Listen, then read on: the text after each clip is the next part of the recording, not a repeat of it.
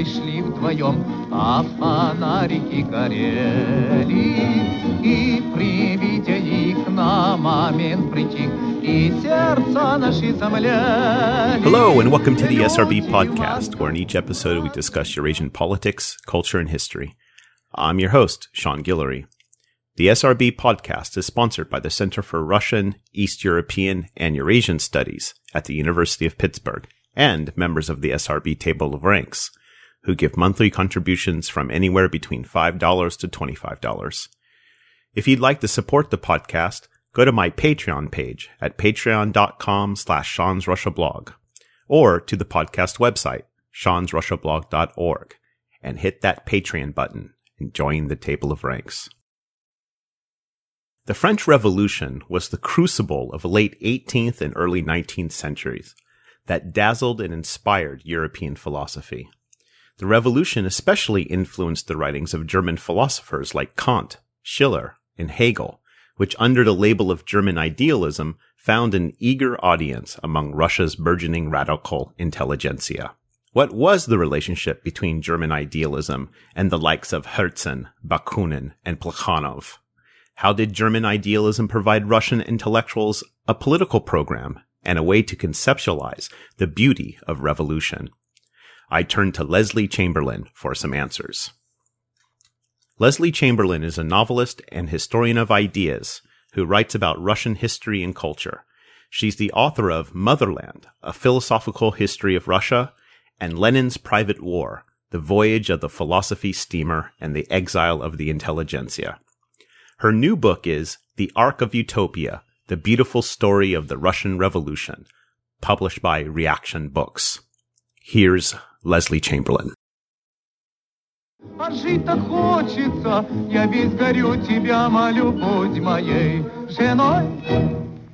So you have this book, The Ark of Utopia, The Beautiful Story of the Russian Revolution, and this examines, really interesting, examines the influence of German idealism on the Russian revolutionary imagination and Russian revolutionary thinking. So I thought we'd start by just having you explain this concept that you use, the Ark of Utopia. What is this?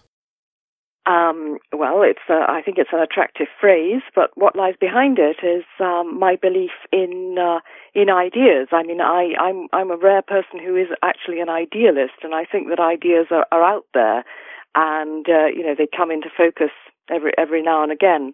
So I'm talking about these ideas that were current in the period of German idealism at the end of the 18th century, and I'm drawing an arc to 1917. I mean, originally I wanted to link two events. One was in Germany in the 1790s in a seminary where Hegel and Schelling were students, and they were studying theology, but they were also hugely influenced and excited by the French Revolution.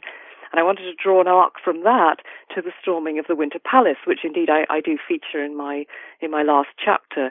So it's the idea of a continuity of ideas, really over the top of a welter of history in the 19th century in Russia. And what I would like to think, what I hope my readers would take away from this book, there was some moral and aesthetic vision in German idealism that was still driving the Russian Revolution. It wasn't the only driver, but it was very much part of the utopian attitude. So that's what I was trying to get at. So is this focus of yours on? It's really interesting because when I saw the book and started reading it, most of us who know the story of the Russian Revolution and Russian revolutionary thought, we, of course, mostly think of first materialism, Marx, even though, of course, Marx started as an idealist, but, scientific socialism, Lenin. But here you have recovered this very interesting, the romantic notion. So this, as you just said, this is something you wanted to bring out, yes? Yes, because I think we have to remember, I mean, one of the motives for writing this book in 2017 was that I felt that the fashion has changed. The tide of opinion has turned so much against the Russian Revolution that it's important to remember that it did have a moral and aesthetic content. Even if the Soviet aftermath was a disaster, and I can say that because I lived for a year in Soviet Russia in the 1970s, and I know exactly what it was like. So I'm not an apologist for Soviet Russia, but I think the revolution was an extraordinary event, and I do think there was an intellectual and moral vision in there, which is why many of the philosophers of the early 20th century approved of it, even though they were religious philosophers or idealists of a later vintage. It's interesting because the philosophers you talk about, and you just mentioned Hegel and Schelling, but also in Kant as well. The French Revolution is the pivotal event of the late 18th century into the turn of the 19th century. Talk about the influence of the French Revolution on these German philosophers. Yes, well, as I said, in the seminary, they were immensely excited, and Kant was a huge enthusiast for the French Revolution, almost against his own philosophy, which was a philosophy that said, we need to be rational and not give in to enthusiasm. But he was extraordinary, and in my chapter on Kant, I do trace very closely his enthusiasm for revolution. Kant believed that reason was the driver of revolution, and that we could set up progressive, rational societies that would fulfill his idea of rational human nature. And of course, that does link up very much with perhaps the loftiest view of what might have happened in Russia in 1917. But I think philosophically, it's important to understand that the German philosophers were living and working in principalities that were very conservative, and they were afraid. There was a great political fear of what was happening 100 miles away or so. And so the philosophical response in Germany was to deal with change, but to deal with it indirectly, in a way to tell the rulers that change wasn't to be feared because it could happen in this particular way. I mean, I think that's how the whole idea of dialectic comes into being, because it's a way of arguing that society can change, but not everything will be destroyed on the path to change. The famous Hegelian term Aufhebung, which means that yes, the opposite of what is present may seem to happen, so that revolution could take place, but something of the past or the best of the past is going to be preserved, and there will be a third state in which the original condition of things and the opposite will be reconciled, and humanity will go forward on a progressive path. So I think that the fact that German philosophy in a way developed all its complexity in order to deal with change gave it then its attraction in Russia. It became a kind of formula. I mean, in Germany, it was a philosophical explanation, a way of dealing with change. But I think when it passed into Russia, it became more like a sort of source book, an idea of how does change work? Ah, yes, it goes that way. So inevitably it was simplified. It was taken as a program for change. So that's actually what's really interesting. So, my first question is with based on what you just said, is that, the German philosophers dealing with change, they're trying to come up with, to be crude about it, a kind of progressive formula for how change occurs, historical change occurs. But at the same time, I hung on the word enthusiasm in terms of Kant's response to the French Revolution. So how did the German philosophers deal with the more romantic aspects of revolution, change, but also the notion embedded in the French Revolution of realizing in an experiential way a better life, a utopian life? Well, one way in which German idealism responded was through Schiller, and Schiller was actually famous in his own days as a supporter and an enthusiast for the French Revolution, and they actually gave him a medal in revolutionary France, by which time he'd changed his mind. I mean, it took a long time for the news to travel in those days, and when he heard that the king had been executed, he removed his support for the revolution. But Schiller's argument was that human nature can, with effort on our part, can be balanced so that any excess emotions we might feel, including, let's say, political emotions, can be balanced out by our own sort of self-scrutiny.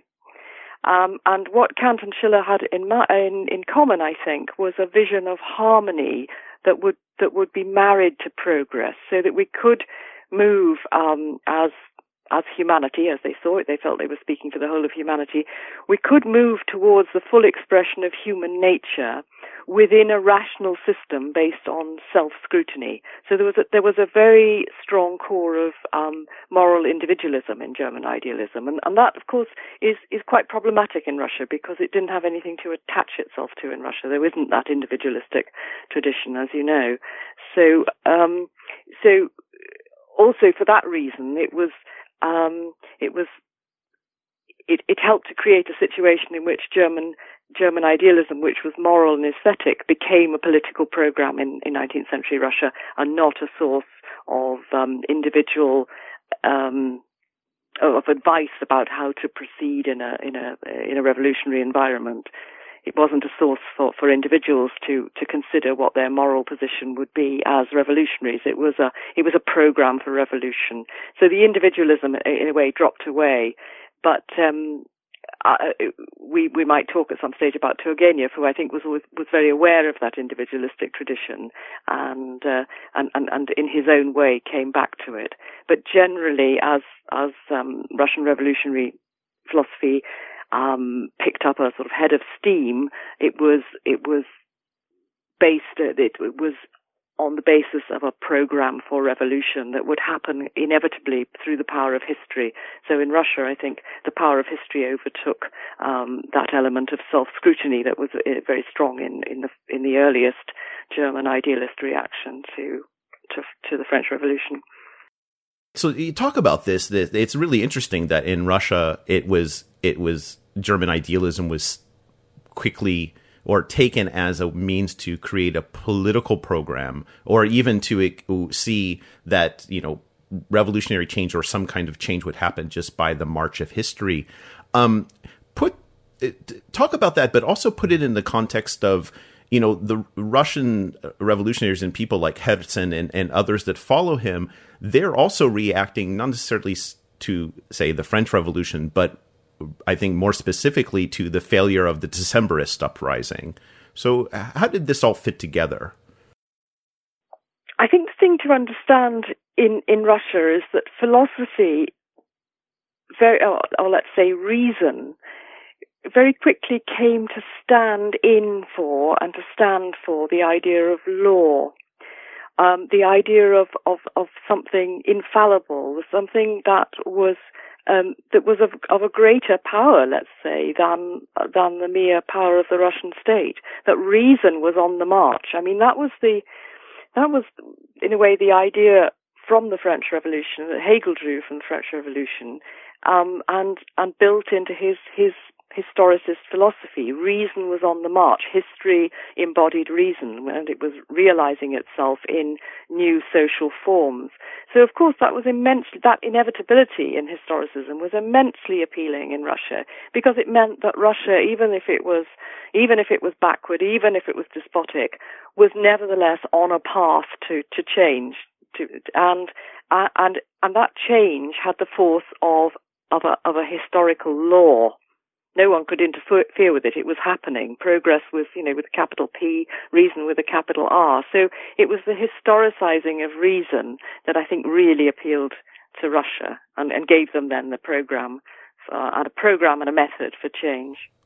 That's actually really fascinating, because I mean as you're speaking, I'm also thinking about, say, the particularly by the middle of the 19th century and into the 1860s and 1870s and the rise of revolutionary terrorism, one of the things that's always struck me about the move towards terrorism was a certain impatience with history, a certain impatience with time. And it kind of, from what you just said, this idea that reason is on the march. For some revolutionaries, it's not marching fast enough, right? I think that's absolutely right, and I think Mikhail Bakunin is the great example of that. He was impatience itself. He wanted it to happen. He thought he could. I mean, long before Lenin thought that the train of history could be speeded up, Bakunin thought he could speed it up with violent acts, of course, to as it were clear the ground so that a new way of life could be established. So yes, in my book I talk about Bakunin's meeting with Wagner, the composer Richard Wagner, and how in a way they shared a view that art could change the world. Art was part of this machinery, but that Wagner could see that Bakunin was much more of an activist than he was himself, and really quite a dangerous figure. And the irony is that Bakunin's actual terroristic actions took place in Germany, in Dresden, rather than in Russia. But he wasn't beyond striking a match. He was absolutely passionate about what he believed in. Talk a bit more about Bakunin, because your focus on the influence of German idealism and art and on him is something that I didn't previously know much about, and it's also trying to formulate the question here. Talk about how did the romantic notions, the issues of passion, poetry, art influence someone like Bakunin, who we usually associate with this kind of call for violence and anarchism of sorts? Yeah, well, Bakunin read Hegel and Fichte, and I think the best period for me of Bakunin's life was when he was in Berlin as a student, from 1839 to 1842, and that was when he was reading Hegel and Fichte, the great German Romantic philosopher. But Bakunin very quickly became caught up in the what we call the German Vormärz, which was the time in which the political time in which Marx himself emerged, and this was very much a reaction against idealism, and had a political program attached to it, which was drawn from Feuerbach and the young Marx. Now Bakunin became very very caught up in that, so you could say that was the root of his radicalism. But what he retained from his reading of idealism was this vision of the totality, the total change. It was the scale on which I think he imagined change that was, in the first instance, very different from the German idealist view of a harmonious way to change, where I began with Schiller and Kant and so on. This was romantic extremism. This was he would often use the word as I think Schelling did, the word of the totality, and it was the totality of the revolutionary vision that he was pushing forward. So there was no scope, no room for compromise, and he applied this to. I think that his greatest goal was to get rid of the Tsar, which was not a philosophical aim at all, but he could put behind that cause all this German theorizing and all this encouragement to sort of maximize his own temperament. Now, you write that, and I found this a really interesting passage. You write that when German Romantic philosophy reworked the national idea and passed it to Russia, it served both the progressive westernizing and the conservative Slavophile causes. One might think of the utopian arc leading from German philosophy to Russia's rebirth as having, from the outset, a fissure in its fabric, straining it and sometimes tearing it into two strands. what do you mean by this? Yes, what do I mean? Well, I think that German Romantic philosophy encouraged its Russian readers to think of the national distinctiveness of Russia. And you could read that in two ways. You could interpret that as a rather conservative kind of cause. I mean, we see that now. Or you could, and you could see it as pointing to the power of the people. And the power of the people, you could interpret that in a conservative way, or you could interpret it as in a revolutionary way. So I think that at the heart of this German impact on Russian 19th century thinking, you've got the beginnings of both a progressive world view and a very conservative nationalist worldview. And those two worldviews were coming out of the same sources, really. And I think that they've gone on being present in Russia and until the present day. So it's very important to see that they do come out of ideas which, could be, it's this idea of national emergence. But, and for instance, the Slavophiles like Khomiakov, when they read Hegel, they rejected the idea of progress. They didn't want this to pass through this critical era in which the intellectuals would, in a way, turn against the country and scrutinize it and question it, and then find some reconciliation with its ways in a more comprehensive and future.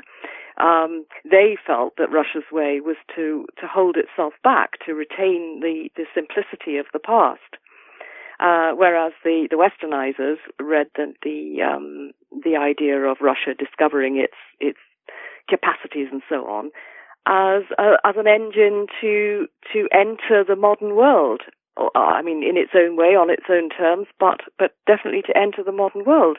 And I mean, that was very much, I think, Herzen's position, that Russia had, if you look at his letter to Michelet and so on, he always felt that Russia was rather understood in the West, that it had its particular strengths and some weaknesses, but that it was on a journey to realizing itself as a kind of equal and distinct culture in the world. And the Slavophile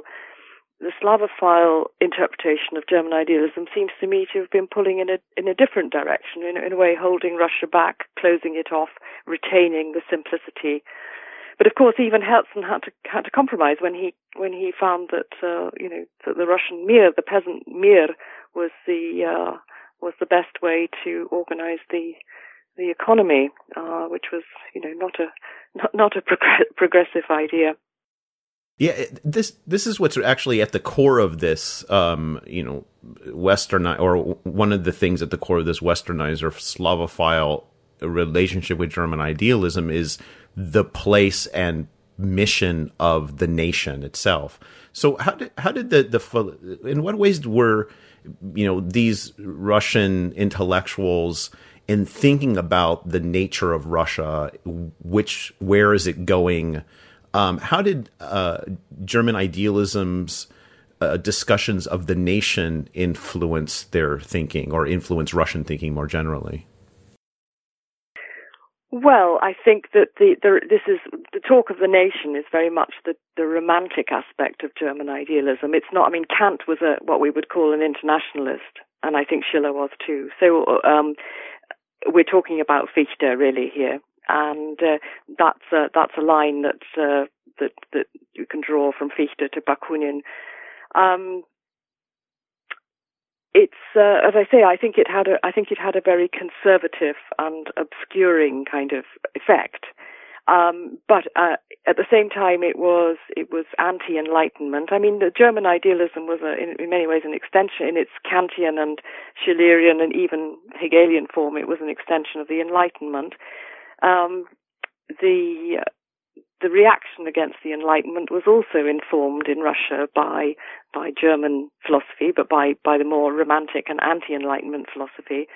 And I think these forces are always in conflict in Russia. I think they're always still there. And the anti-Enlightenment philosophy, of course, gave free rein to Russian religious thought and Russian mysticism, which to many seem to be an essential part of the Russian nation's self-definition.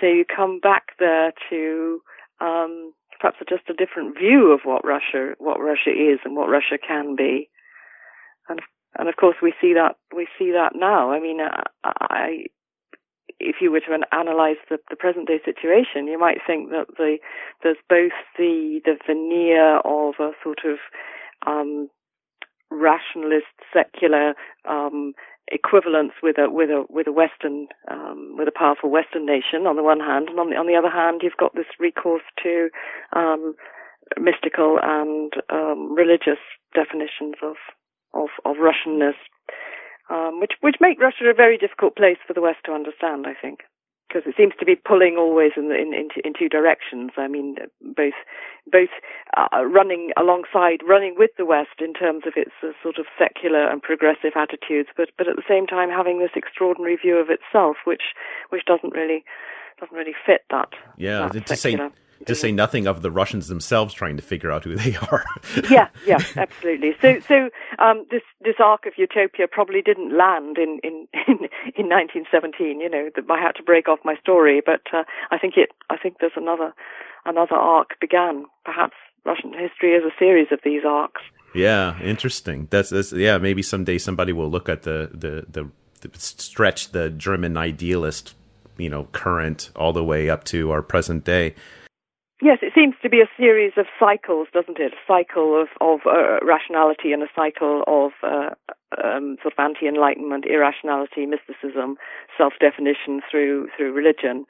I think for me the difficulty has always been which of these approaches is going to protect the individual, and we know that individualism is so very difficult in Russia.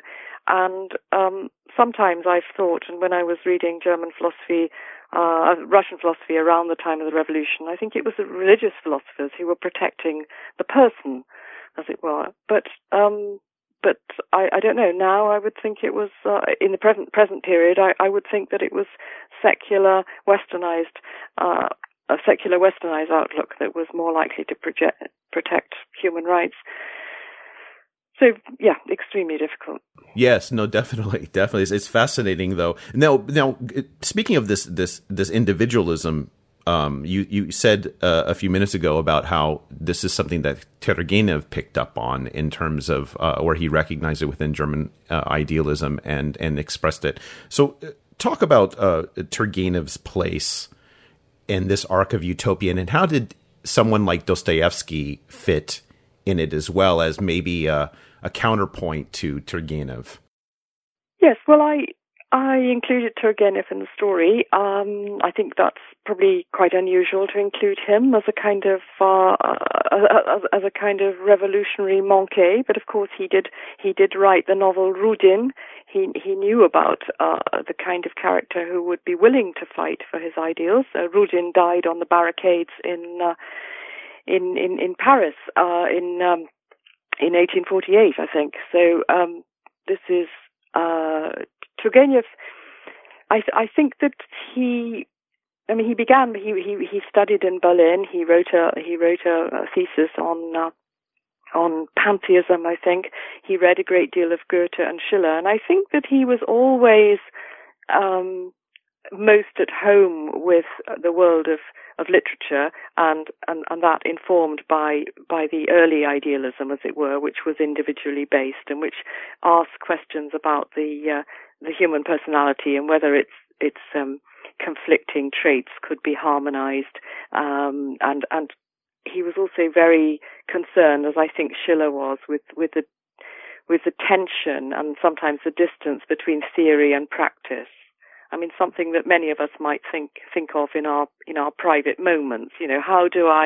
What ideals do I hold, and how do I base my life on them? How is there some kind of political action that I can adopt, I can carry out to realize my ideals. And I think he found this personally very, very difficult. I mean, we know that his fiction is full of characters who don't quite grasp the nettle in life. They're a bit fatalistic and they're a bit sort of underpowered, and partly they're undermined by a kind of self-analysis such as Schiller and perhaps Kant would have encouraged, but partly they're just made that way. So it's very difficult for Turgenev to really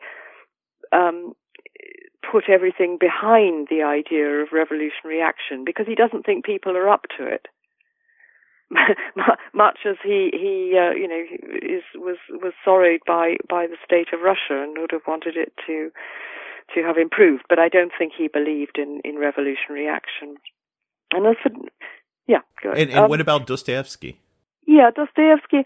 Well, Dostoevsky was a great reader of German idealism, and I was just looking at when he was in Siberia, where he was ordering Michael, his brother, to send him Kant's Critique of Pure Reason, which is quite ambitious reading for when you're. Well, he had nothing else to do. He was he was in deepest exile. But so Dostoevsky was a great reader of Kant and Schiller, and I think what he did was to read back into German idealism the religious fervor that actually the German philosophers had just really got rid of. They were part of the Enlightenment, but for Dostoevsky, it was a religious and mystical matter what the individual could realize through his own soul in the world. And so we have the brothers Karamazov, who are all three of them instantiations of Schiller's idea of the three faculties in human nature, and Schiller's idea was that in some of us a kind of this kind of material drive dominates, and in some of us a kind of formal rational drive dominates, and in others these rather angular and sharp tendencies are absorbed into a more aesthetic personality, which would be Alyosha Karamazov. So I think Dostoevsky was always using the idealist schemes of things, but reinserting them in a religious vision, which was also a vision for Russia, and which was also an aesthetic vision. So what we get in Dostoevsky is very much a version of the beautiful and moral message that I think was there in the early days of German idealism, but it's turned into a Russian mystical message. So we get the idea of beauty will change the world, but it's become something other than what the German idealists had in mind. Now, another figure that I was surprised to see make an appearance in the effects of German idealism is Georgy Plekhanov, because, of course, he's considered the father of Russian Marxism. But here you point out a very interesting dynamic about him in terms of how he put a lot of importance on the interplay between revolution and art. So talk about this aspect of Plekhanov's legacy.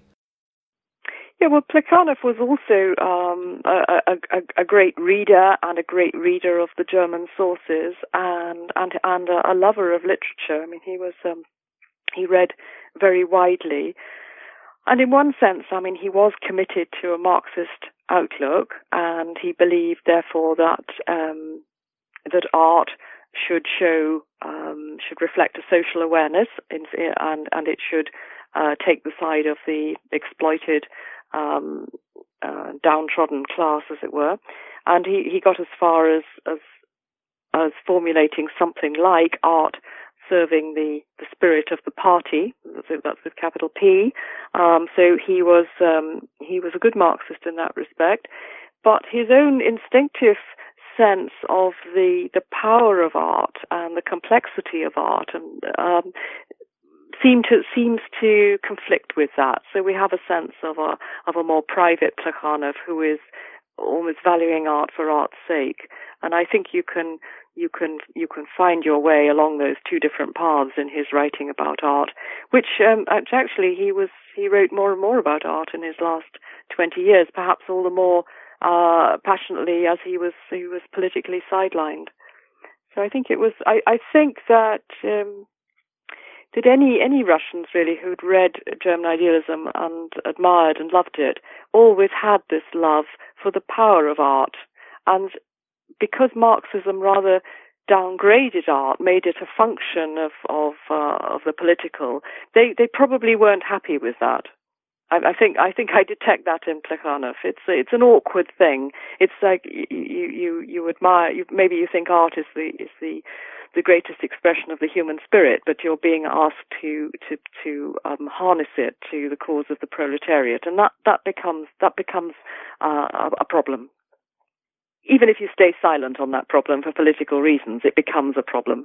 Right. That's what's really the role of art, particularly in the late 19th and early 20th century in Russia, is another fascinating thing that you point to. And it seems that given one of the strong elements within German idealism is the realization of society or the individual in a moral, experiential, to live the beautiful life. How does art play into that? Russian art play into that at the turn of the century? Well, as we know, it was a magnificent time for Russian art. There's this explosion of modernist art. In the early 20th century, late 19th century, I think it's hard to see art as anywhere in the world as great as what was coming out of Russia at that time. And in one way, I see it, for me, with my Arc of Utopia vision, I see it as Russia finally finding its answer to German idealism. Look, this is what we can do on our own terms. That we're not German idealists, we're Russians. But art is of huge importance to us in the way it was to you German idealists 100 years ago. First of all, it's a means of communication, and it's a means of mass communication. And in that respect, the power of art plays into the Russian sense of a collective destiny. We want it all to be saved together. I think this is a quote from the poet Ivanov. So art is this, as it seems, this power, art written with a capital A, it's almost a metaphysical power that is somehow going to draw together all of Russia's disparate and conflicting ways and its huge mass of people, and it's going to deliver this great uplift in the future. And so, and it's going to do it through, part of its power is through beauty. And we know that, Russian modernist art was extremely beautiful, not in an effete way, but in a new modernist way, not least drawing on ideas from mathematics and geometry and so on, which hark back to the idea that beauty is also a rational force that's realizing itself in this moment towards 1917. So I think that it was an extraordinary answer to German idealism. I also think that it was the art itself, Russian modernist art, was an extraordinary fusion of art and philosophy. And in a way, it told the story of where Russia had been developing in the 19th century, what it was trying to do. You could see that as a version of Russian identity. So that it became a comment on the whole philosophical adventure.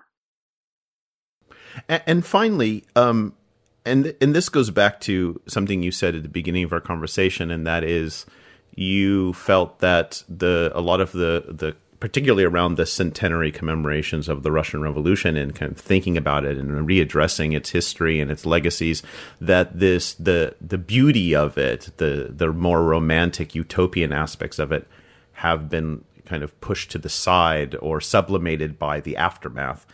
So considering the role of German idealism in this arc of utopia, how is the Russian Revolution a beautiful story? Well, in one way, my title is ironic because everybody knows that it didn't turn out beautifully. In another way, it's a bit of a grammatical sleight of hand insofar as it's not so much a beautiful story as a story of beauty, because German idealism was so much German aesthetic idealism. It was a vision of human potential based on an artistic idea, an idea of the perfect work of art, which would be a balance of form and content, of material and ideal, and that was in a way Kant's idea, and it was certainly Schiller's idea, and that gave a vision for what human nature could make of itself. I mean, Kant's idea was very much of a humanity that could stand on its own merits, without a god, without a state to guide it. That this was the moment of humanity in its highest self-making. It could make itself like a work of art. And I think that did carry over into Russia. And in that sense, it was a beautiful story because it incorporated this beautiful vision of a humanity that could realize the fullness of human nature without any further assistance, that it could all be done with human capacity to devise its own vision and to fulfill it. And I think that was there in that moment in Russia, and I think we should still celebrate it. That was Leslie Chamberlain, a novelist and historian of ideas who writes about Russian history and culture. She's the author of Motherland, A Philosophical History of Russia, and Lenin's Private War, The Voyage of the Philosophy Steamer and the Exile of the Intelligentsia. Her new book is The Ark of Utopia, The Beautiful Story of the Russian Revolution, published by Reaction Books. I'm your host, Sean Guillory, and this is the SRB Podcast. The SRB Podcast is sponsored by the Center for Russian, East European, and Eurasian Studies at the University of Pittsburgh, and listeners like you. If you enjoy this podcast and want to help support it, please take a moment to share it on Facebook and Twitter, like my Facebook page, Sean's Russia Blog, write a review, or recommend the show to your friends. The SRB Podcast comes cheap, but it's not free to make. You can help support it by joining the table of ranks at seansrussiablog.org. Thanks to all my high excellencies, high wellborns, and noblestnesses for your continued patronage. You can find past shows on iTunes and SoundCloud, or you can download them directly from seansrussiablog.org as well. Until next time, bye.